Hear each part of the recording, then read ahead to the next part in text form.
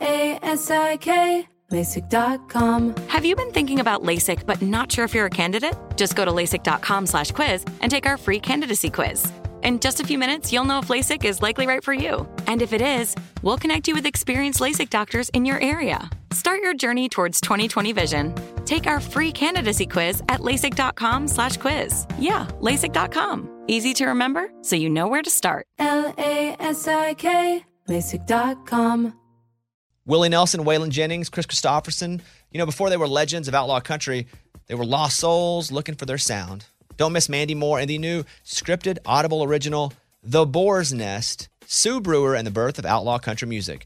Discover the true untold story of the extraordinary woman behind the rise of outlaw country music and its biggest stars. Hear how one woman's vision in her tiny living room, far from Nashville's Music Row, became the epicenter of a musical movement. Mandy Moore as Sue Brewer in The Boar's Nest. Listen now at audible.com/The Boar's Nest. Hey, it's Bobby Bones. Hey, I just want to say thanks to everybody who has stepped up for the St. Jude kids. St. Jude's doing incredible work fighting childhood cancer. And because of donations like the ones that you give, families never receive a bill ever from St. Jude for treatment, travel, housing, food, none of that. Help St. Jude stop childhood cancer. Become a partner in hope. Get this awesome new This Shirt Saves Lives shirt. It's going to look great on you. So join all the doctors, researchers, and me in this fight. All right, text the word Bobby. It's only 6 numbers to 785-833. Again, text the word Bobby to just these 6 numbers, 785-833. All right, welcome to episode 334 with Jimmy Robbins, songwriter, 10 number ones, great guitar player. His story is wild about his first year in Nashville. He's like, all right, let's see how this goes. And then his first year, it's like bang, bang, bang. He's from Raleigh, North Carolina. His career includes the Warped Tour, a solo album with Motown Records, writing pop top lines for Disney. You know, we get into the age he started touring, which is crazy. And, you know, he had Blake Shelton, sure, it'd be cool if you did. You don't have to throw back your pretty pink lemonade. Also, Thomas Rhett, it goes like this. Keith and Miranda, We Were Us. And right now, we'll play you a clip of this. He's got Maren Morris, Circles Around This Town, which he was a writer on. I drove circles around this town. And also, he's a writer on Kelsey Ballerini and Kenny Chesney, Half of My Hometown. Half of my hometown, still hanging around, still talking about that. So I think you'll enjoy this. I mean, he does talk about later when he dropped out of high school. I mean, so young. You'll hear it. It's a great interview. Really enjoyed this. This is Jimmy Robbins here on the Bobbycast. All right, here with Jimmy Robbins, which I guess I'm so inconsiderate as a human that I had said to you recently, we met on my show. I was like, hey, first time to meet you. And you're like, oh, no, we met. I don't even know. Where did we see each other? You were with Kelsey? Is that what you said? I think so. Well, I feel like we've been in the same place. Okay. But haven't we don't hang out on the weekends every weekend. Yeah, I mean, I don't hang out with anybody. That being said, I felt like when you came on the radio show and Mike and I were talking, and that was a Marin-centric thing, but I was like, dang, I really like Jimmy. Yeah. Like, and you've accomplished so much. And I mean, what are you, like 15? Yeah. 17, something like that? You've accomplished so much in that time. We should fact check that. That I was, I thought, hey, we should have him on for a little bit. So I appreciate you coming over and coming over to the house and saying what's up. Even though you do live super close, and I heard it was very easy. So we like for it to be a little more of a struggle. Well, I scootered over here, which was good. Fair, and it is rush hour. So if you scooted in rush hour, we are good. I have to think, and I'll compare it to a story of mine first to give you a bit of time to think about the answer to this, that it's tough being a very successful, especially in the past 5 years, 6 years songwriter, maybe even more than that. But we'll say for the sake of it, 5 years you've been crushing it, songwriter in town, because everybody wants to hang out with you so they can work with you. Now, I'm going to let you think about that answer for a second, because in a way I understand that, because I'm not cool. I'm no barrel of monkeys to hang out with, but people are always like, hey, man, we should hang out. We should have dinner. And I always know there's a motivation. Not always. Most times, I assume there's a motivation behind it that, no, you want to hang out for something that will help your career. Mm-hmm. You want to go to dinner, so I'll put you on the radio show. I'll take you to open for me, when I'm playing theaters. Something. So I have this trust issue with anyone in the creative space in this town. Now, you are killing it so much as a songwriter. It's almost like you spin gold, and you don't have to play humble, but you've just done so much. Do you have that fear with people when someone out of the blue is like, hey, man, we should really get a beer or hang out? I think there's a thing there where you can feel when people have an ulterior motive. But a lot of the people I spend time with, we were friends before any of us had success. Which is very safe. Yeah. Right? And you wind up having success together. Most of I came up writing with all the people that I write with now, and none of us had hits, so we wrote together because the hit people wouldn't write with us. And that's still a bulk of the people I spend time with are those same folks. Who are those people that you would consider your group that you cut your teeth together here in this town with? I mean, the first two names that come to town are John Knight and Nicole Gallion. Massive. Both massive now. Yeah, they've done so well, and none of us had a cut together. And I didn't have a publishing deal. I don't know why they wrote songs with me. But I've told Nicole before that I feel like she taught me how to write songs. And her version of that is she said she feels like I'm the first person that let her be herself in the writing room. And we sort of stumbled into writing songs together. And then John, he's the other guy that taught me everything. The first song we ever wrote together was Whatever She's Got for David Nail. And whatever she's got. Yeah. Yeah. And I didn't sing that again. Sing that song. You sing that song. No, because I'm getting too confused because I know the song. It's the mood ring. Like she's got the blue jeans painted on tight. She got the blue jeans painted. Yeah. That's it. You did the high version, which is better. That's what when I'm recording, I tend to go up there and they gotta. No. Okay, got it. So you and Nicole wrote that. Well, me and John wrote that. Okay, got it. Yeah, the first time we ever met. But yeah, all those guys. I mean, Josh Osborne. I was writing with him the day Come Over went #1, and that was his first ever #1 song. He's had 9,643 since then. But it's, those are all still my people. If you get the text, hey, Jimmy, let's get a beer, and you're like, I met you twice. Do you? And you are a pleasant guy to be around, and most likely they just want to hang out with you because they like you. Do you have that feeling that I have where I'm so insecure with myself as a person, I just assume they're wanting to work with me, or are you just good and all healthy and therapied up? I mean, I'm not good, nor am I healthy. But I think I have some of that. But a big thing that changed for me was we had kids. And so now my resting answer is no. If it's I don't see anybody because we're so busy with writing and stuff that it takes a lot for me to say yes. So generally, I see the people that I've been friends with forever. There's not a lot of I don't know you, let's hang out. Because it's more like I'm going to go see a kid. Sometimes I'll get those. There are a couple artists that have hit me up and been like, hey, man, let's get a beer. We haven't had a beer in forever. And I don't respond, but I'm like, I've never had a beer in my life. Yeah, and forever, literally forever, because I don't drink. And I know you just sent me this to be like, so I don't. No, literally forever. Yeah, literally. I want to kind of bounce in and out of your success as a songwriter here in town with kind of your human story. And I want to go back to 2000. How do you know that I'm human? I don't. We're going to find out. Okay. You have kids. I didn't say human kids. God dang, you got me again. This guy. Blake Shelton, sure be cool if you did, 2013. You don't have to throw back your pretty pink lemonade shooter and lean a little closer. That's your first #1. Yes. True or false? True. That was my first cut. Are you kidding? That was your first cut. And did you know how long until you knew it was going to be a cut? And then how long until you knew that cut was going to be a single? Well, this is like an unfair story because we wrote it. This is not the normal story is I wrote a song 25 years ago and it just came out. Mm-hmm. But this one we wrote it on a Thursday and it got cut the following Tuesday. Oh, it literally was cut 5 days later? Yeah.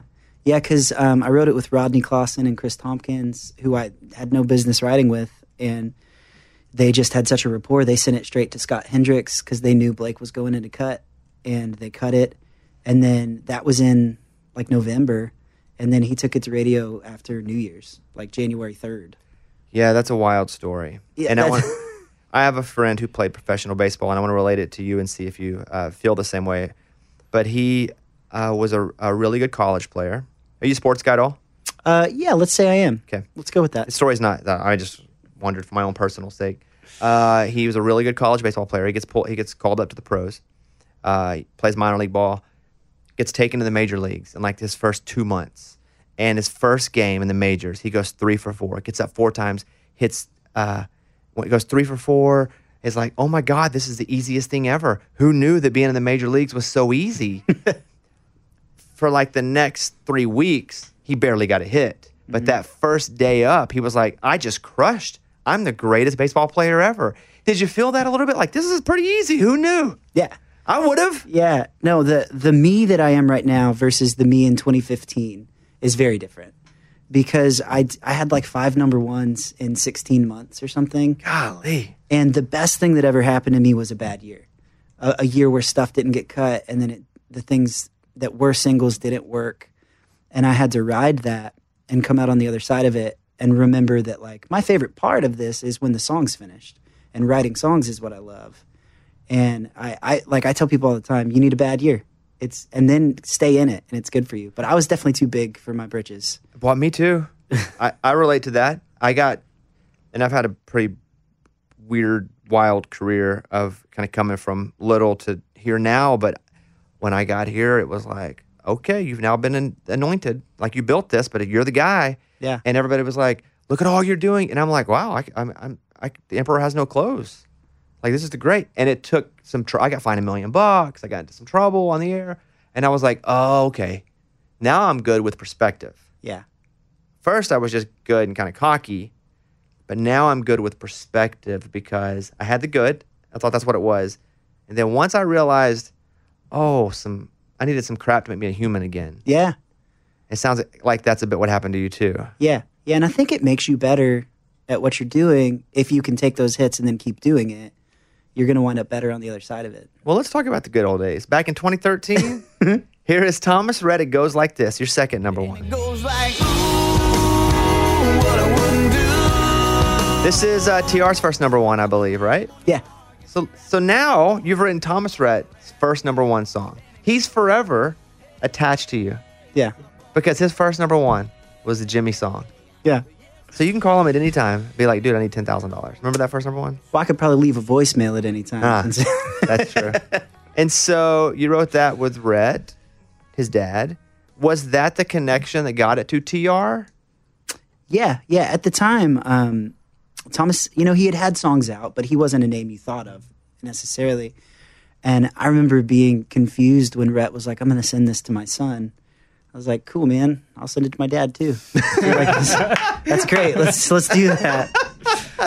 But it was the perfect storm of like the sound Thomas wanted to do, because there were a couple of quirks with that demo that stuck onto the record that people weren't really doing. Like some of those drum sounds were a little left of center at the time, and it sort of opened the floodgates a little bit for that stuff. And it's funny how left of center that becomes a hit is now Center? common. Yeah, it's now center, yeah. I want to do one more up in this early section. This is Keith and Miranda, We Were Us, also from 2013. Back when that song was a song I could sing along without thinking about you every time I came home. Every beat, every line, every word, every time when a road was a road I could run on through. Now, I put those three together to start this because that was a CMA triple play. Yeah. You had 3.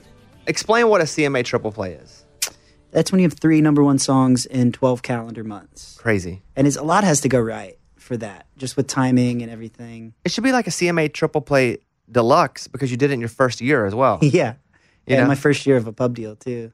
The guys that signed you, were you signed to this guy had a lot of potential, let's pay him some big bucks to be on the pub deal? Or were you like, this guy, we're going to give this guy, break him off a little something and let him prove it? Man, they paid me so much. $23,000 That's what I thought. a year, You really, and how long was that deal for you? 3 years. Boy, I bet you just, But, I was actually signed to Keith Urban. what a loser, huh? He's the worst. He's the worst. Okay, so that being said, we're going to come back to your songs. I want to play from 2006. This is 7 Letters. Oh, God. That's what I'm feeling now. Amazing. Only for the best, looking out for you, trying hard to make this easier. Only for the best, It's a lot for everybody. 7 Letters, 2006. That is you singing. It's me singing. There's a story there, too, that would blow your mind. I'm ready. I'm ready to be blunt. Well, I was... I'm ready to have my... You ready to be... Okay. Yeah. I was I was 15 when I did that song, and I met a guy on MySpace named Jordan Schmidt, who was 16, and I flew to Minnesota to make an EP with him, and we made this EP that wound up being the thing that got me a record deal. But now Jordan is in Nashville writing hit songs, and we wrote his first hit song together called Lights Come On, and that was like 10 years after we had met in Minnesota. Wow. That EP, Too Sorry for Apologies? Yes. Oh, one of my favorites. Yeah, I know you play that one a lot. I mean, I was at every show. Yeah, I remember that. And so You were the one. before, yeah, but you just said it. You got a record deal. Yeah. Yeah, I toured a lot. Warp Tour? Yeah. I did all that stuff and lived in a van and did that kind of touring, the kind where you're gone for like 4 months at a time. And so when you were a kid, you mentioned being 15, 16. When you were 12, what artists did you, the artist, want to be like? Who did you see and go, man, that's what I want to do? I really was huge on the sort of emo, I know it's kind of a dirty word these days, but the emo music like Dashboard Confessional and Something Corporate and that whole world, Jimmy Eat World. They had a great name, Jimmy. But those were like my favorite bands. And I've actually gotten to write with those guys now in this new life, which has been pretty cool. I became buddies with Andrew, the singer for Something Corporate. And it's wild to circle back to all that now from a bird's eye view. One more song. This is Hey You. Oh, God. Wait, what? Why? This is great stuff here, and it also gives context. Yeah, no, it's great. Let's listen to This that. is Hey You, and here's the song in its entirety. Here you go. Hey you, yeah you, playing with my hope for truth. You always know just what to say. Maybe it's better off this way. Maybe with you. So what happened to the artist career? Honestly, getting a record deal introduced me to songwriting, and I never wanted to be an artist is what I figured out. I just loved writing songs. Why? You mean ever? You just thought you wanted to be an artist? Yeah, because I liked writing songs and I didn't know what else to do with them. And the bands that I grew up listening to, if you looked at the liner notes, they all wrote their own songs. And so when I signed to Universal Motown, they started setting me up on sessions, and I'd never co-written a song before. And so I wound up asking out of my record deal to try to be a songwriter and quit doing the artist thing as soon as I realized I could try to write for people. But before you quit, and this song I have a lot. I'm just going to do one more. Yeah, no, it feels right to me. Thank you. It feels right to me, too. Whenever I see someone like grimacing in pain, I know I've hit the right spot. Yep. This is from 2009. This is going to get better. Yeah. Yeah. And I saw you go, okay, I like this one a little better. You like this one better? No. You don't? Okay. Here you go. It's gonna get better when you go. Gonna get better on my own. I gotta get you out, gotta get you out of my head. Gonna get better all alone. Gonna get better, I know. I gotta give you out. Elevated production. Yes. A couple other instruments. Yes. That's the best. My opinion, that's the best one. Yeah. My favorite. Well, I do think listening to that, like you can hear, obviously I don't do the same thing anymore, but that sounds like the same guy that would have written Whatever She's Got to me. Like I didn't move to Nashville and start doing something different. I just kind of wound up here at a time when my natural instincts were where country music was going. Same. Yeah. I didn't move here and do a thing different. And we were doing pop and hip hop, and I was doing a syndicated show there, and nothing changed. What was weird for me, and I think you've experienced this too, or probably from like a fringe, because I have. When I was doing, and probably not this specifically, but when I was doing pop, I was too country to do pop. And then when I came to country, I was too pop to do country. And I was like, well, I don't really have a place, so I'm just going to be me. Yeah. And turns out that was the strongest thing I could ever do. Yeah. And who I am, just somebody that grew up in a tiny town in Arkansas that was heavily influenced by country music in the 90s, alternative music in the 90s, hip-hop in the 90s. And that ended up being what has now hopefully bonded me to a lot of my listeners. Like an honest person who really doesn't fit anywhere, but heck, none of us do. None of us actually fit anywhere. When we fit somewhere, it's because we force ourselves to fit somewhere. Yeah.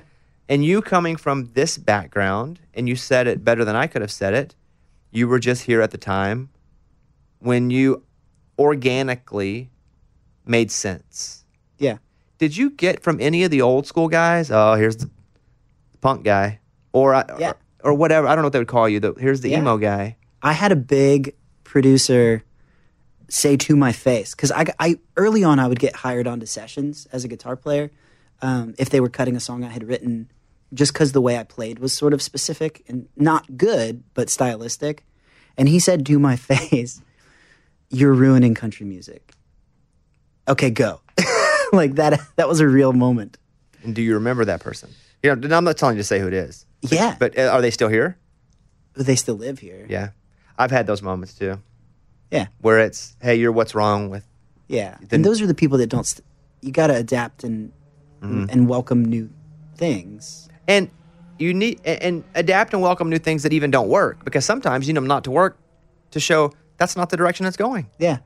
And so you move to town, 2013, you're just crushing it. You're king of the world. You're king dingling of the new writers. I'm imagining everybody's like, I got to write with. Did you feel people like, I don't want to say begging, but were people showing up to go, I need to write with you?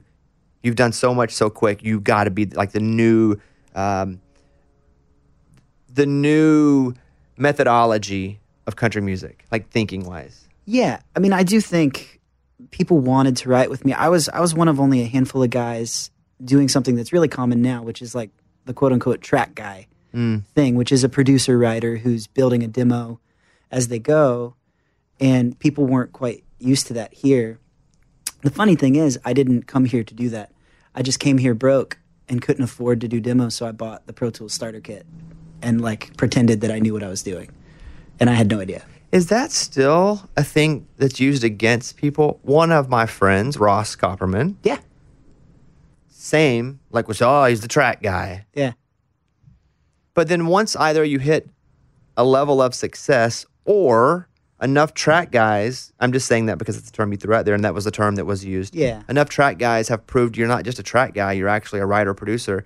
He's a track guy. Is that still said or is that kind of gone at this point? Well, I think it's become a sliding scale. And there's writer-producers and there's producer-writers. And so I think people now know who the guys are that are making really good demos, and they know the guys that are helping you write a song and then have the ability to demo it. And so I would like to think I fall into that, like Ross falls into that. He's a songwriter who's good at production. You know? So the track guy term, is it used as much? Just thrown out like, if you're going to write... From what I know, somebody like, well, he's a track guy, so let's make sure to not get another track guy in the room. Yeah, I mean, they say it. Yeah? Yeah. It's not as much of a dirt. It was like kind of a negative. Yeah, and that's the point. That's the point I was making. That Yes. Has some of that negativity gone from the term track guy? Yeah. Yeah, it's, and I don't know why, because they still kind of mean it in a negative way. In every pair of Tecovas boots, you can expect handmade quality, first wear comfort, and timeless Western style. A great pair of Western boots will elevate a casual look or add a refined flair that'll draw both eyes and compliments. Tecovas boots are always made from premium bovine and exotic leathers, and with occasional resoling, they'll last a lifetime. The best way to shop for boots is at your local Tecovas store, where you'll be greeted by the smell of fresh leather and a friendly smile. Come on in, grab a cold one, get fitted by a pro, and shop the latest styles. They offer custom branding and leather stamping if you want to personalize your boots or fine leather goods. And stay cool in short sleeve, moisture wicking pearl snap, or make your own shade with one of their classic straw hats, new in both men's and women's styles. And if you're planning to hit the road, Tecovas' ever-growing lineup of rugged and full-grain leather bags will get you where you're headed in style and are built to last decades. Visit Tecovas.com. That's Tecovas.com. Tecovas.com. And don't go gently, y'all. LASIK, LASIK.com. Have you been thinking about LASIK but not sure if you're a candidate? Just go to LASIK.com/quiz and take our free candidacy quiz. In just a few minutes, you'll know if LASIK is likely right for you. And if it is, we'll connect you with experienced LASIK doctors in your area. Start your journey towards 20/20 vision. Take our free candidacy quiz at LASIK.com/quiz. Yeah, LASIK.com. Easy to remember, so you know where to start. LASIK, LASIK.com. Willie Nelson, Waylon Jennings, Chris Christopherson. How did the biggest names in outlaw country start a musical revolution? Through one woman's vision from one tiny living room. Don't miss Mandy Moore as Sue Brewer in the new scripted Audible original, The Boar's Nest, Sue Brewer and the Birth of Outlaw Country Music. Discover the true untold story of the extraordinary woman behind the outlaw country music movement and its biggest stars. Brewer shaped the sound and soul of country music as we know it today, despite never picking up an instrument herself. Lovingly dubbed as the Boar's Nest, Sue's Place was an intimate staging ground where a new breed of singer-songwriters, wounded souls, wayward upstarts, that's where they would spur each other and tap into something bigger and something realer. Starring Mandy Moore and featuring Eben Moss Backrack as Shel Silverstein and TJ Osborne as Johnny Cash, alongside a full ensemble cast. Audible invites you to enter the Boar's Nest and experience the rise of a musical revolution. One woman, one time, one place. The Boar's Nest, Sue Brewer, and the birth of outlaw country music. Listen now at audible.com/The Boar's Nest.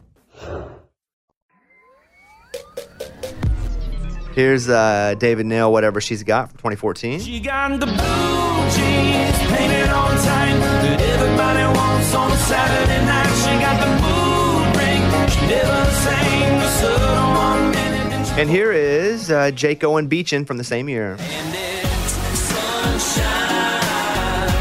It's got to be cool with a song like Jake's that kind of was his image. Did you write it for him, or did he find it and go, this is what I am? Like, how did that come about? Because Jake's Beechin. Yeah. That's what that song is. Yeah, it's like the perfect song Yeah. for him. We weren't really shooting for him, but I think you would know this, there's kind of moments in time where writers and artists connect to each other a lot. And in that season, and still it's true now, but specifically then, Jaron Johnston was like a kindred spirit to Jake. Like, I think Jake thought Jaron was cool and really loved what he was doing. And so I wrote that song with Jaron and John Knight. And it was really just kind of us singing stuff, and Jaron made it sound like he would do it. And I think that's why it spoke to Jake. And Did you guys, when you wrote it, did you think Jaron would cut it with Cadillac 3? No. Okay. I don't think we thought of Jake for it. Which is wild, because when I think of Jake, that's one of the first songs I think of now. Yeah. And Jake's a close friend, and that's still the image. Yeah. Like, when it's like, what do you picture Jake singing if he's on stage doing one? It's probably Beechin. Yeah. I think most people would think Jake wrote that song because it's so Jake. Yeah. Do you have any of those other songs that you look at and go, man, it just fell in the right hands because it's the song for the right person at the exact right time? Because I feel that way about Beechin. Yeah. I mean, I kind of feel that way about all of them. Because What a cop-out answer. is that? Yeah, a little bit. Well, because I feel like, A little bit. I feel like, with the exception of like Song of the Year songs, that a lot of songs could be hits and couldn't be. And it's just got to be the right person connecting with the message and it feeling sincere. Like, I don't think the song does everything. I think the right artist has to do it. It's funny because you're coming at it from the songwriter perspective, and I feel the same way and I'm not in the mix anymore in the radio world of, I don't pick songs. I just go on the air, try to be compelling, try to be funny, bring on my friends, interview them, get good ratings, go away, right? That's back in the day, I was more like, let's break artists and now I'll let the music people do the music things, so I can step away and see it. And I feel the same way. You say, well, any song I feel like you can almost make any song a hit. Yeah. If the right team, the right label gets behind it, puts enough effort into it, and spends money and promotes it, I feel like they can make almost any song a hit. Yeah. The same way that you're saying almost any well-written song with the right person singing at the right time could be a hit. Yeah. And I mean, I do feel like, this is a gross word, but I'll say it anyway. There's like hits and then there's like a smash. Okay. And I don't think any song can do that. I will agree with that too. That perfect storm of like, this is a moment. But that's a great comparison. A moment is a great comparison. A moment, I drive your truck. Sure. A moment, House That Built Me. Mm-hmm. A moment, American Kids. Right? Yeah. I'm going through songs that when I just think that, but I think with the right person in support, you can make any hit a legitimate radio hit. Yeah. The same way you think from the writer's side that any hit could make it with the right person singing it. Yeah. Especially you do this long enough and you see it's, not always the best song is on the radio, and sometimes the best songs don't wind up on the radio. Yeah, it's kind of bullcrap, if you ask me. I think the same thing. Let's just list all the songs we hate. You ready? Let's go. Oh, we'd be here all day. This would be a whole different podcast. And I've done that in different places, and it usually gets me in that trouble I was talking about earlier in this podcast. Aldine 2016, Lights Come On. When the lights come on,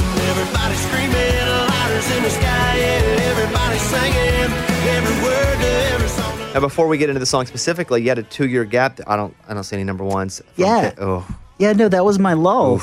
That was my lull. And I was getting cuts, but I had gotten really accustomed to the feeling of everything working out and saying yes, or not saying yes, being told yes. And I mean, I got really low about that. I was going to ask, in a serious way, did you start to feel like maybe you lost whatever you came to town with? Yeah, it's hard to not take it personally. I mean, because you can't really blame anybody but yourself, because you're making this thing that didn't exist. Nobody's doing it for you. So I definitely took it personally and got really down, and then sort of started feeling like it would never happen again, and then sort of fell back in love with just writing songs. Which got you the success to begin with. Yeah. Right? You kind of went full We weren't trying to circle. write hits. Mhm. All the first hits I had were just writing songs with my friends. And that's totally right. That's the whole thing. It's just write songs. And then the hits happen. Were you, and again, I think we're alike in a lot of ways except for your superior talent and looks. But other than that, but were you embarrassed that the success wasn't coming because you had already been elevated to that point and people were like, hey, you got any songs out now? How they doing? Did that happen to you at all? Yes. Because I feel that way at times. Yes. Okay. And I really felt that way. And then I learned not partially, a lot, because of my wife, who's a publisher, started pointing out to me that we're also busy thinking about other people, thinking about us, that nobody's thinking about anybody else. And I started realizing we started doing other things in that lull. We started our own company and started trying to support other people. And all of a sudden, I realized people were congratulating me all the time. And in my head, I was like, don't they know I don't have a song on the radio? I don't know what's happening. And then I kind of realized, like, nobody's looking at me the way I'm looking at me. And I really got to a much healthier place with all of it, where I don't feel so attached to the success portion. I mean, you're so right. I compare it to, on a different level, a presentation at work or somebody falling down somewhere and they're so embarrassed because they either fell or they didn't do a good presentation, and they're like, you're humiliated because you didn't do a good job and everybody saw you not do the good job, and you're thinking, oh. But the times I've seen a bad presentation or I don't remember it. Yeah. 10 minutes later. Yeah. But when it's you feel like everybody is focused and remembering on what happened to me. I did it. Yeah. But nobody is. And you have to kind of turn it around and go, well, I don't remember when people screw up. I may see it for a second and be like, haha, or that's unfortunate. But I don't, a day later, even remember it. Yeah. And it seems a bit like that's what you're saying there. Like there was just an adjustment, a perspective adjustment. Yeah. Yeah. And just looking at everybody else and remembering, like, am I thinking about what songs they have on the radio, or am I just thinking that they're really good? Mm-hmm. And I was like, oh, yeah, no, I just think they're good. Back to Aldean Lights Come On. This is interesting for a couple of reasons. I'm going to say 3 reasons. The 3 reasons are, 1, it was written by 74 people. Well, it's 73. Okay. But really the best is that you mentioned Jordan earlier. Yes. You guys wrote this song together. Yeah. And you met when you were 15 and 16 years old. And here you are in 2016 writing an Aldean number 1. Yeah. The other one is that the FGL guys, this was always a story about this song, is that the FGL guys were on it as writers, and they didn't cut it, but Aldean cut it. Yeah. So you wrote it with, I don't know if you're in the same room. We were all in the same room, but it was a double booking. Oh. We were not all supposed to be there. And Got I was it. going to not show up. And Tyler was texting me, and I was like, y'all just do it. It's fine. Don't worry about it. And he was like, well, I'm going to tell the Warren brothers you hate them. I was like, okay, I'm going to come. It's like in wrestling, sometimes they'll have tag team matches with 3 different tag teams. It's rare. Yeah. But here are the 3 tag teams. You and Jordan, friends since kids. Yeah. Yeah. The Warren brothers, written a ton of songs. They don't write with anybody else but themselves. You know, if they're going to write, they're writing together with other people. They're literal brothers. And then Tyler and Brian from FGL. It was like 3 tag teams, and Yeah. they're writing the song. Yeah. And it can go one of 2 ways.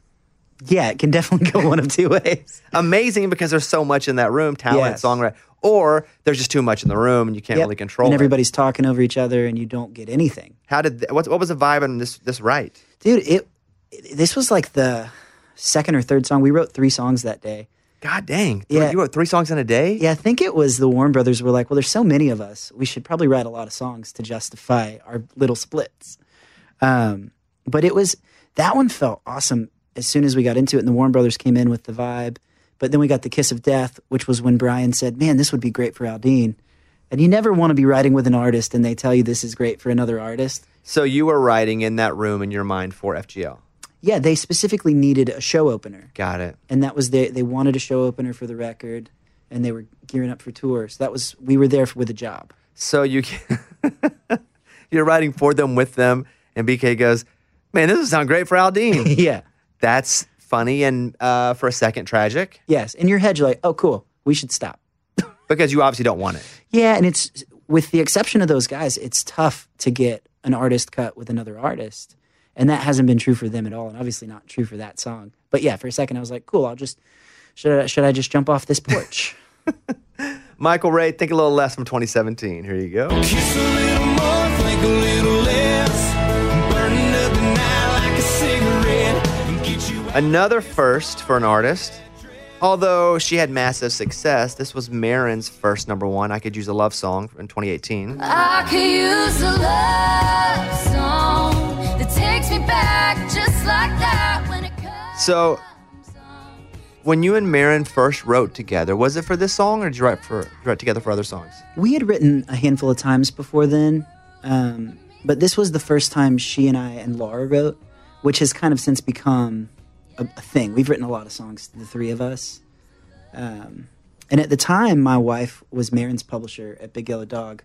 So there's a lot I love about this song, but it was the first thing my wife had set up that I was a part of that went on to do something, and that has always made it special for me.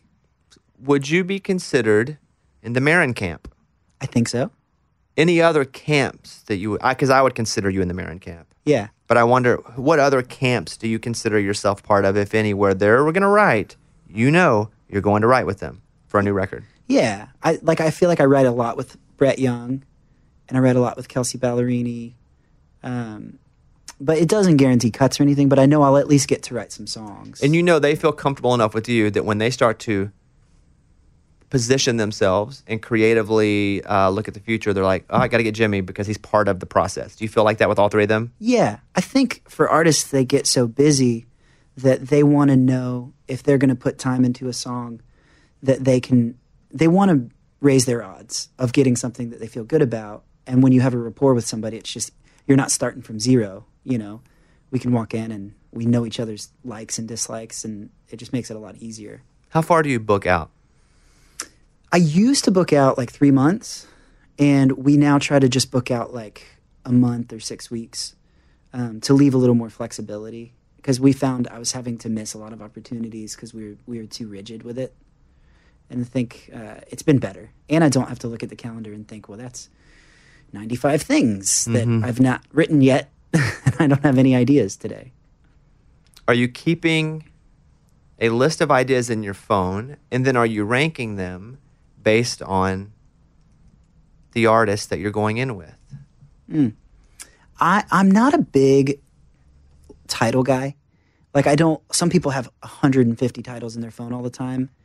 I'll get some sometimes, but I feel like my role in the room more often is I'm pretty good at helping people figure out the best way to do a title. So somebody will have an idea, and I might come up with 3 different ways we could write it pretty fast. Like, that's how my brain connects the dots. Man, that's the best role, if your role is to go in and figure out what they want by them telling you what they want, because ain't nothing to do before you go in except just be you. Yeah, there's less pressure that way. Yeah, that's awesome. Yeah. And I used to do a lot of musical preparation. So since I was the track guy in the room, I would try to have like 4 what I called vibes, which would be of varying tempos and just like 8 bars of music. And I kind of stopped doing that too, because I feel like music has gotten a bit more musical again. And when you have that, you get really boxed into writing over the same chords the whole time. And I just feel like we're allowed to play more chords than we were for a minute. And so we're going from scratch a lot more. Here's Marin, The Bones. When the bones are good, the rest don't matter. Yeah, the pain could peel, the glass could shatter, let it rain. This was a moment. Yeah. This was a moment. Yeah. You have a lot of hits. You have defining songs with some artists. There are so few moments. I would say this is a moment. Yeah. Would you agree? Yeah, this one felt different. Did it feel different immediately? Or did it feel different once people started going, wow, we need to really get on this and promote the crap out of it? I don't think I knew that it was going to do what it was going to do. And I think some of that's that it's, I think, a great song, but also I think it was timing where the world wanted to hear that message during that year. You know, they wanted to hear some positivity, and it was sort of a perfect storm of all of that. But no, I mean, the demo of this song is a guitar vocal, which we did that on purpose. We thought it was cool. But I mean, it was my wife's favorite song, but I just thought it was good. I didn't know that it was going to be huge. This is your 10th number one, but it is a pop number one. It was This City, a song that I've sang back to you. Yeah. Because it is. I have a lovely voice, if you haven't heard. You do. Yes, thank you. This is Sam Fisher, This City, from 2018. The city's gonna break my heart. The city's gonna love me, then leave me alone. The city's got me chasing stuff. I feel like you could sing that. That's your vibe. I would say, like, that's a song I would do. I couldn't sing like Sam, but as an artist, that's like the kind of music I would probably make. I feel that too. Yeah. Yeah, I feel like if MySpace existed now, you'd put that on, you singing that on MySpace. I think it does exist. Does it? It does. It exists, but does it? Well, I check it every day, my MySpace. Nice. Yeah, Tom reaching out? He's Or not, no. Just you two? You're the only two talking on Me there? and Tom. In every pair of Tecovas boots, you can expect handmade quality, first wear comfort, and timeless Western style. A great pair of Western boots will elevate a casual look or add a refined flair that'll draw both eyes and compliments. Tecovas boots are always made from premium bovine and exotic leathers, and with occasional resoling, they'll last a lifetime. The best way to shop for boots is at your local Tecovas store, where you'll be greeted by the smell of fresh leather and a friendly smile. Come on in, grab a cold one, get fitted by a pro, and shop the latest styles. They offer custom branding and leather stamping if you want to personalize your boots or fine leather goods. And stay cool in short sleeve, moisture wicking pearl snap, or make your own shade with one of their classic straw hats, new in both men's and women's styles. And if you're planning to hit the road, Tecovas' ever-growing lineup of rugged and full-grain leather bags will get you where you're headed in style and are built to last decades. Visit Tecovas.com. That's Tecovas.com. Tecovas.com. And don't go gently, y'all. LASIK, LASIK.com. Have you been thinking about LASIK but not sure if you're a candidate? Just go to LASIK.com/quiz and take our free candidacy quiz. In just a few minutes, you'll know if LASIK is likely right for you. And if it is, we'll connect you with experienced LASIK doctors in your area. Start your journey towards 20/20 vision. Take our free candidacy quiz at LASIK.com/quiz. Yeah, LASIK.com. Easy to remember, so you know where to start. LASIK, LASIK.com. Willie Nelson, Waylon Jennings, Chris Christopherson. How did the biggest names in outlaw country start a musical revolution? Through one woman's vision from one tiny living room. Don't miss Mandy Moore as Sue Brewer in the new scripted Audible original, The Boar's Nest, Sue Brewer and the Birth of Outlaw Country Music. Discover the true untold story of the extraordinary woman behind the outlaw country music movement and its biggest stars.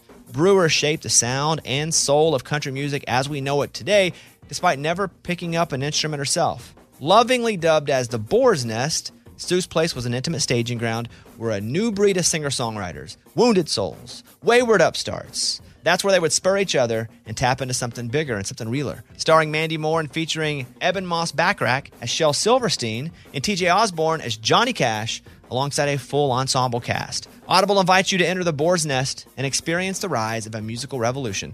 One woman, one time, one place. The Boar's Nest, Sue Brewer and the Birth of Outlaw Country Music. Listen now at audible.com/The Boar's Nest. Let's see. I do want to play Circles Around This Town. This is on Marin's new record, Humble Quest. Here you go. Drove circles around this town, trying to ride circles around this town, trying to say something with meaning, something worth singing about. I've been counted up and ruthless. Yeah, I got it. And that, you guys came into the show and played that. When Marin said, hey, will you come play with me? How did that conversation go? When she's like, hey, will you go to the show with me? Yeah, she just asked me like the night before. I guess her guitar player and backup guitar player had COVID, and she just texted me because we're really good buddies. Like our kids are friends and friendly, and we get dinner with them a lot. So I was like, yeah, I'll play it. It's only 3 chords. Do you get jealous that Ryan is tall and ripped and has like the perfect stubble? Not that you have pretty I good know, on I yourself, really but it's do. just I like- really do. Yeah. Yeah, and I don't feel like he tries very hard. I don't either. That's what sucks. He for sure doesn't try his height. He's not That's just taking there. growth hormones Yeah. for that. But no, I remember he actually stayed with me for a few months back in the day. We've been buddies for a long time. And I remember he was like, I think I'm going to start doing push-ups. And then like 4 days later, he had a six-pack. Maybe that's what I need to do, Mike. Push-ups. Push-ups. I was like, what have you been doing? He's like, yeah, just doing like 30 push-ups in the morning. Like, okay. When you left the show, you said you were going to go do a vocal with Brett Young. How'd that go?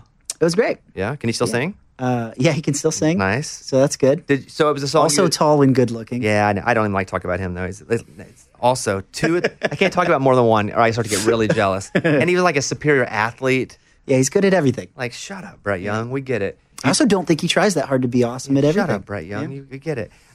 Did you guys write that song that you cut the vocals on like way before, or was it one you just written like the night, a couple days before? We had just written it. It's actually, it's not out yet, so I don't know if I can say. I can say Don't this. say too much. I mean, I'm just asking. Like, was it a song you'd written way previous? No, just a couple days ago. I think we had written it Sunday. So I think I came in with you. You wrote on a Monday. Sunday? I did because he asked me to. Who's Yeah. in demand over here? I know. Weekend writing with I know. stars. I know. So you write it and then you want to lay it down quickly so it's still, you could send it to the label or what? Yeah, this one was an isolated event where we were writing for an opportunity for him, like a placement kind of song for a movie. And so Top Gun 2? it's Top Gun 5. Top Gun. Oh, but that'll never come out. 2 is taking 3 years to come out. It's already been done. So you've produced a lot as well, and some of my favorite people. If I'm correct, you can correct me if I'm not correct. Did you produce Maddie and Tay Die from a Broken Heart? Yeah, me and Derek Wells co-produced it. Do we have a clip of that, Mike? How does he Oh, come on. It's her. I love this song. The production on it is so good. It's just the perfect for them. This was it. Yeah, The writing, the vocal, the production. yeah. This- That's as good as it gets for them to me. Like that's top level them. You're saying you made them top level. Is what I'm I'm hearing. saying me personally. Yes. I'm responsible. When you go produce, what is that? What is that? Where do you go? Do you have your own place? Do you hire a fancy studio? What's the vibe when you produce a song? Well, kind of both things. I do have a place. I have a studio in Berry Hill, and it sort of depends on the artist and on the record for how they want to do it. So like Maddie and Tay, we track with a band, and it's all live stuff. And then there's other albums like the way Kelsey likes to do a lot of stuff. Historically, it's me playing everything at my place, and that's just more the process she likes. So kind of depends. I can do what people need. With the Kelsey stuff, because I pulled all the number ones. I know you and Kelsey have had some big singles. What were the Kelsey songs?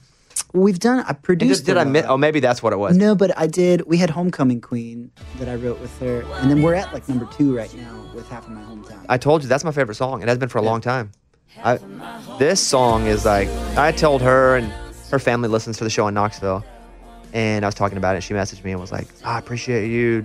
'Cause I wouldn't wake up early if I was there. I wouldn't listen to the show either. She was like, I heard from my parents you were talking about the show. I love this song. Yeah. Like, you guys did a great job. Thank you.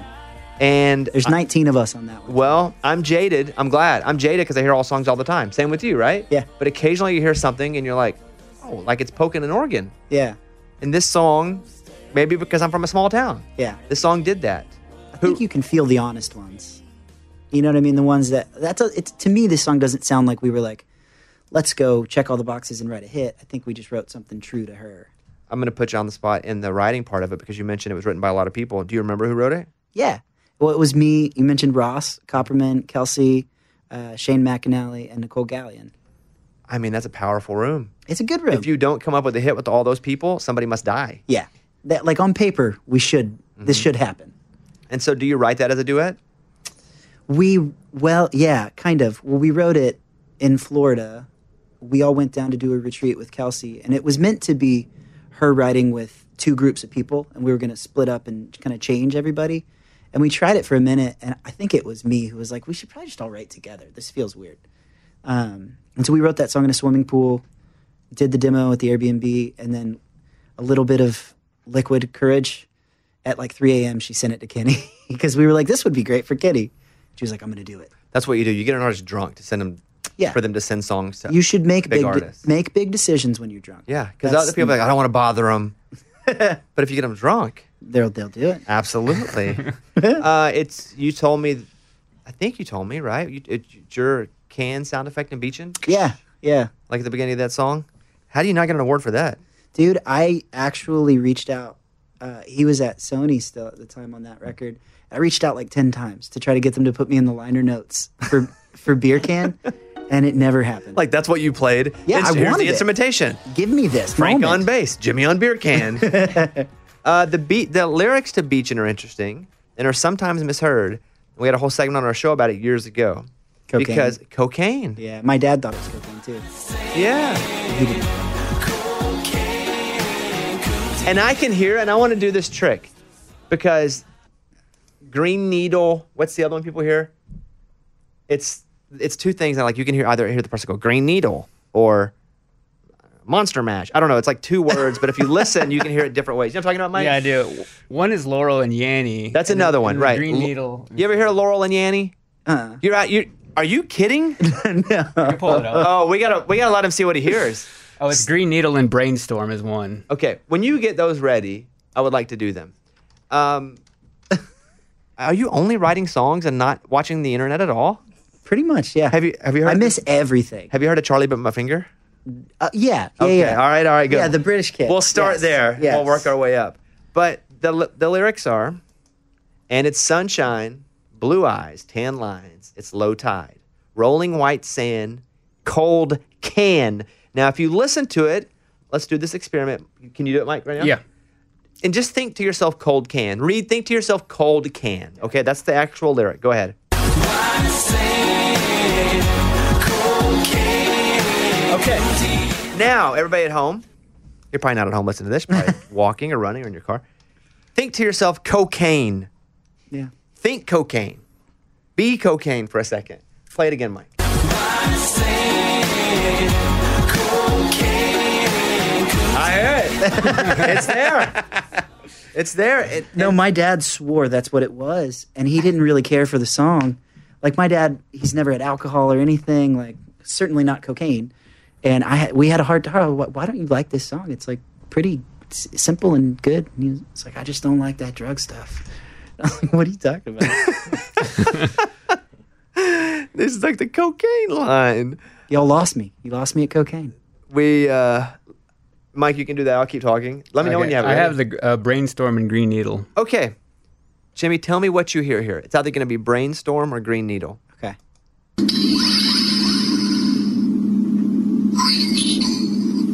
Oh, wait. Should my headphones have been on this whole time? Yeah. They haven't been. Have you been listening to nothing? And you have the headphones I on. could hear it from these headphones over there. Are you serious? Yeah. You haven't heard the clips of your own songs? Well, I've heard them through those headphones. Yeah, trade with them. Yes, they should have been on. Jimmy's been wearing headphones that don't work. It's just for looks. Oh, wow. Oh, God. Okay. Are they too loud? No. Well, Okay. I hear myself now. Listen- I'm going to talk really quiet. Okay, you're going to hear a toom toom, then you're going to hear it say Green Needle or Brainstorm.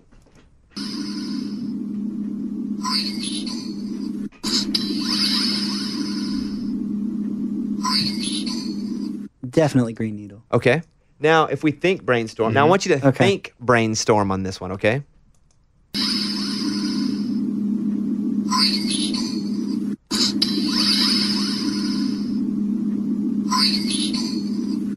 It's still Green Needle. I don't think he's all there, Mike. I think he's missing a little something. It sounds like Brainstorm to you? Yeah, well, it sounds like Green Needle first, but then you can hear Brainstorm. What is the actual thing? I don't know. I never got that far. I just went, whoa, and then turned it off. I don't know. We'll find the other one. You in a find out second. it's like it's saying Hail Satan. Yeah. Backward, it says kill 3 people. Yeah. If you reverse it. We found, let's see here. Oh, here it is. What's that? I think this is Okay. This is the Is this Yanny. Laurel or Yanny? Okay, go ahead. Laurel. Laurel. It's Laurel. Laurel. Okay, I'll switch. Laurel. Laurel. I can't. It's All I hear is Laurel on that one, too. Do you anybody hear Yanny? No. Is that a joke one where it's only Laurel? Oh, maybe try that. Here we go. Okay, here we go. Laurel. Laurel. Laurel. Laurel. Laurel. Laurel. All I hear is Yanny. Laurel. What? Are you kidding? No. All I hear is Yanny. I don't hear Laurel in any way whatsoever. Are you serious? Yeah. Laurel. Laurel. Laurel. I feel like you're messing. I swear to God, all I hear is Yanny. Laurel. What do you hear, Reed? I hear Laurel every time. I hear Yanny, Yanny. It's Mike, what do you hear? I hear Laurel in that one. Wow. What? Do you really? Yeah. I hear Yanny every time. I sort of feel like there's something wrong with me. Oh, no. No, I do too. But Yeah, for different reasons. yeah. Okay. But this isn't like a Ouija board where someone's screwing with you and like someone's really controlling it. You heard Laurel. Yeah. I heard Yanny without a doubt. Yanny. I wish there was a way to share that with you, but there is no way. I know that I was excited for the change. Okay. What's the meaning behind your name on Instagram? The meaning is when I had a record deal, somebody else had Jimmy Robbins, and we tried to get them to give it to us, and they asked for $20,000. And so I just changed the letters of my name. Yeah. I thought about flipping it. At the time, it was popular. People were saying like Bustin' Jeeber and stuff. And I was like, oh, I'll do that with my name. And when you flip mine, it's not a name you want. Remy Javins? Remy Javins? Yeah. Oh. Yeah, it's interesting. Yeah, it wasn't, I wouldn't have gone with that either. wasn't the one for me. It's funny. I couldn't get mine. I told you that. The guy, 20,000, that's a lot. Yeah, well, and Instagram, this was 10 years ago. Instagram wasn't Yeah. even like popping. That's a lot. In every pair of Tecovas boots, you can expect handmade quality, first wear comfort, and timeless Western style. A great pair of Western boots will elevate a casual look or add a refined flair that'll draw both eyes and compliments. Tecovas boots are always made from premium bovine and exotic leathers, and with occasional resoling, they'll last a lifetime. The best way to shop for boots is at your local Tecovas store, where you'll be greeted by the smell of fresh leather and a friendly smile. Come on in, grab a cold one, get fitted by a pro, and shop the latest styles. They offer custom branding and leather stamping if you want to personalize your boots or fine leather goods. And stay cool in short sleeve, moisture wicking pearl snap, or make your own shade with one of their classic straw hats, new in both men's and women's styles. And if you're planning to hit the road, Tecovas' ever-growing lineup of rugged and full-grain leather bags will get you where you're headed in style and are built to last decades. Visit Tecovas.com. That's Tecovas.com. Tecovas.com. And don't go gently, y'all. LASIK, LASIK.com. Have a ton of questions about LASIK? You're not alone. That's why we created LASIK.com. One place where you can go to find every answer to every question on your mind. Like, how much does LASIK cost? How long does recovery take? How do I find a doctor? If you've been thinking about LASIK, go to LASIK.com now. Yeah, LASIK.com. Easy to remember, so you know where to start. LASIK, LASIK.com. Does the number 562-606-0903 mean anything to you? Is that my old phone number? Yeah. Is it on MySpace? Yes. The location is Wesleyan College, North Carolina? Yeah, basically. Rocky Mount. How do you say that town? Wesleyan? Wesleyan? Yeah. And you had 85,000 friends. Yeah. You were kind of making it. That's a lot of friends for back in the day on MySpace. Yeah, I treated it like a job. I was on MySpace. I dropped out of 9th grade and just treated MySpace like a job. I don't know if you're being serious. Yeah, I dropped out when I was 14. You dropped out of high school? Yeah. What did your parents say about that? They weren't thrilled.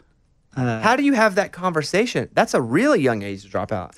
It was sort of complicated. My mom had just passed away, and my dad was sort of whatever will make me okay. He was there for that. I don't think it was ideal, but he was great. He let me pursue what I wanted to do. What do you pursue at 14 or 15? I started doing the MySpace thing, and I turned that into a living.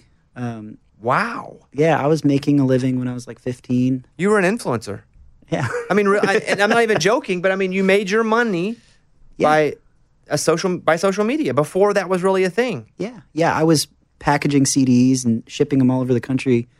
Like, I sold thousands and thousands of CDs back then. Wow. Yeah. That is wild. So it was just unfortunate they sounded like what you played. That was the real downside.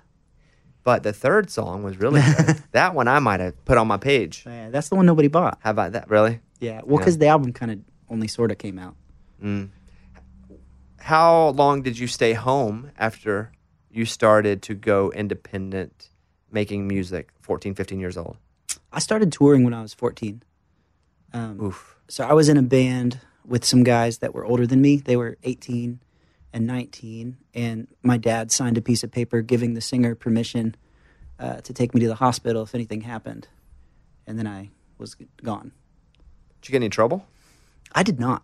I was raised really like PG, and so there were nights like I chose to sleep in the van because the dudes were like doing some stuff and at a house, and I would just sleep in the van, or we would sleep in parking lots and stuff too. But wow, you had to grow up pretty quick, huh?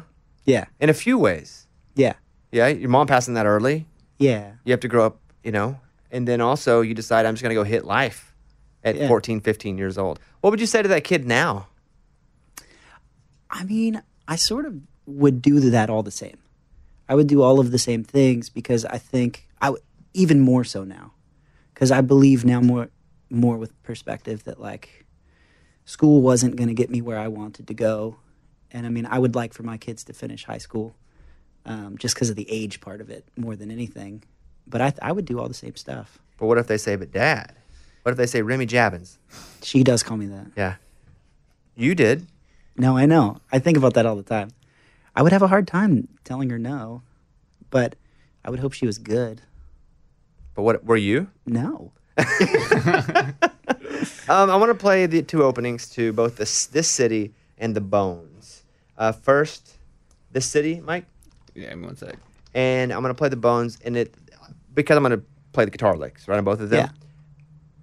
And if you consider this kind of your trademark as a player producer, I'm going to let our audience hear it first. I've been saying lonely people. Okay, here's the other. What do you think?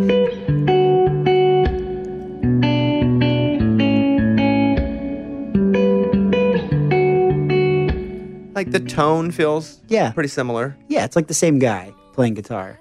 Do you? Is that you? Yeah, that's the way I play it. It's a thing called tenths, which is like a guitar phrasing that I fall into a lot. I always like the way it sounds. Tenths. Yeah, it's like because the talk to a dumb guy who plays like 8 chords. Well, it's like you're playing the 1 and then an octave of the 5th, so it's the 10th. Yeah, stop talking to a dumb guy who plays like 8 chords. I need Rosetta Stone for that one. As a songwriter, do you get approached for approval? Like when Marin does the Bones and then Hozier drops on and goes, "Hey, I want to be." Do they come to you? I think they would only come to us if it was going to affect the copyright. But Hozier didn't ask for a piece of it or anything. At least on the writer side, I'm sure he did on the master side. Well, you came in, you killed the interview. I feel really good. It's probably going to be a number 1. Yeah, they do that, right? They rank your interviews. Mm-hmm. Okay. I do anyway. Yeah. Yeah, it's probably going to be a number 1. Okay. For at least today. It's the only one I'm doing today. Okay, so, good. I mean, you really can't lose. Killed it. So, but I mean, really, congratulations, man. I just always enjoy someone who comes, knows who they are, and stays who they are, even though there's like an outside ring that's like, that's not who we are in this town. Yeah. Because once you do you, and it proves to be successful, everybody else like, oh yeah, we know that the whole time. Yeah, we'll do that now. I mean, it's crazy. It's crazy to see how, and it's going to happen as you get older. There's going to be somebody else coming that's all different. Yeah. And you have to remind yourself, oh yeah, I was that person. Not the same way, but I was that. Yeah. Like I was different. I was a different splash in the milk here. So, but I like that. I like that about you. I think that it's good to have guys like you in town that are just kind of pushing to make it better and stretch it a little bit. And now you've got wild success and so much money. It's just, you've your fancy watch. So and I can afford to be your neighbor. Yeah, I need to see your mortgage papers. Big fan, really. Yeah, big fan. I know we haven't spent much time together, but just a big fan of your work and I mean, the stuff you and Marin do together, just for me is like next level. Thank you. I mean, I feel like when you and Marin started writing songs together, like for me, that was the Marin stuff that hit me the hardest. And so just a great job. And to wrap this up, Reed, I'm going to give you your one question. We let Reed, our camera guy, ask one question. Reed, go ahead. All right. How often would you say you deal with writer's block? And if you have any tips to overcome that? What he whispered to you is, how... I know, you also made a lot of eye contact. I feel really, really nervous over here. No, every day. I feel that way. I think the deal with writer's block, one huge cure in Nashville is collaboration. I'm really lucky that I write with other people and just showing up. Because there's a lot of days where I don't feel like writing a song. I don't think I have anything to say. And I show up and I talk to my friends and we find something. Like every day we find something. So I think show up and collaborate. Man, all right. Taking notes now. Reed, good question. Thank you, sir. I think that's it. Well, I feel like I was going to ask you one other thing. I got behind some. I don't believe that people are ever late because of bad traffic. I just don't believe that's really a thing. I think 99 times it's used out of 100, it's a lie. And I was caught up in bad traffic coming home, so I called Mike and I was like, I'm stuck behind. It wasn't bad traffic, an accident. Oh, yeah. So traffic, maybe. An accident, no. Let me refresh this. Yeah. Most people say, I got behind an accident. They're lying. Mm-hmm. I was behind an accident. I thought you were going to beat me here to my own house. Well, I got here yesterday. You don't go into that one bedroom very often. I don't. Yeah. Well, I don't actually live here. I live over there, but still. And so I thought that you were going to beat me here, and you're this big famous songwriter, and you probably did. You write before you got here? I did. I wrote 2 songs today. So this is you mentally exhausted. Kind of. I'm just always mentally exhausted. And no titles. What were the themes of the 2 songs you wrote today? Very different things. The first song was sort of about death. The second song was like a country life song. I can't wait for that country life one. I'm predicting a hit. Are you, Mike? I'm waiting for the death one. Oh, okay. and some could be both. Yeah. Mm-hmm. Yeah. All right. That's it. That's the end of the show. At Jammy Rabbins on Instagram. Jammy Rabbins. I don't know who has Remy Jabbins. At Jammy Rabbins. Songwriter, producer, publisher. Lillian Ridge's dad and Sarah's husband. Yeah, all those things. There it is. But most importantly, those last things. Yes. Yeah. All right. Thanks, Jimmy. Thank you. And I'm glad your headphones worked. Yeah, that was great. For the last 7 minutes of the really interview. liked the ending better.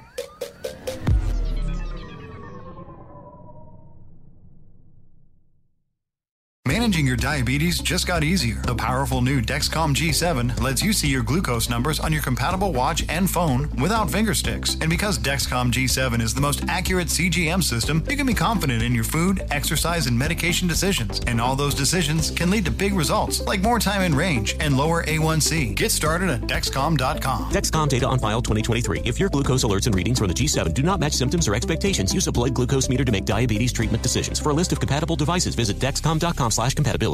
This is the year to stop overpaying for your family plan. So choose a Straight Talk wireless family plan. Unlimited data, talk, and text on a reliable 5G network. And you can get a new line starting at $25 per line per month for 4 lines, plus taxes and fees and no contracts. That's good decision making. Available at Walmart and on straighttalk.com. Family plan discount with 4 lines, all on the Silver Unlimited plan. Not combinable with auto pay discount. In times of traffic, your data may be temporarily slower than other traffic. Video streams at up to 480p.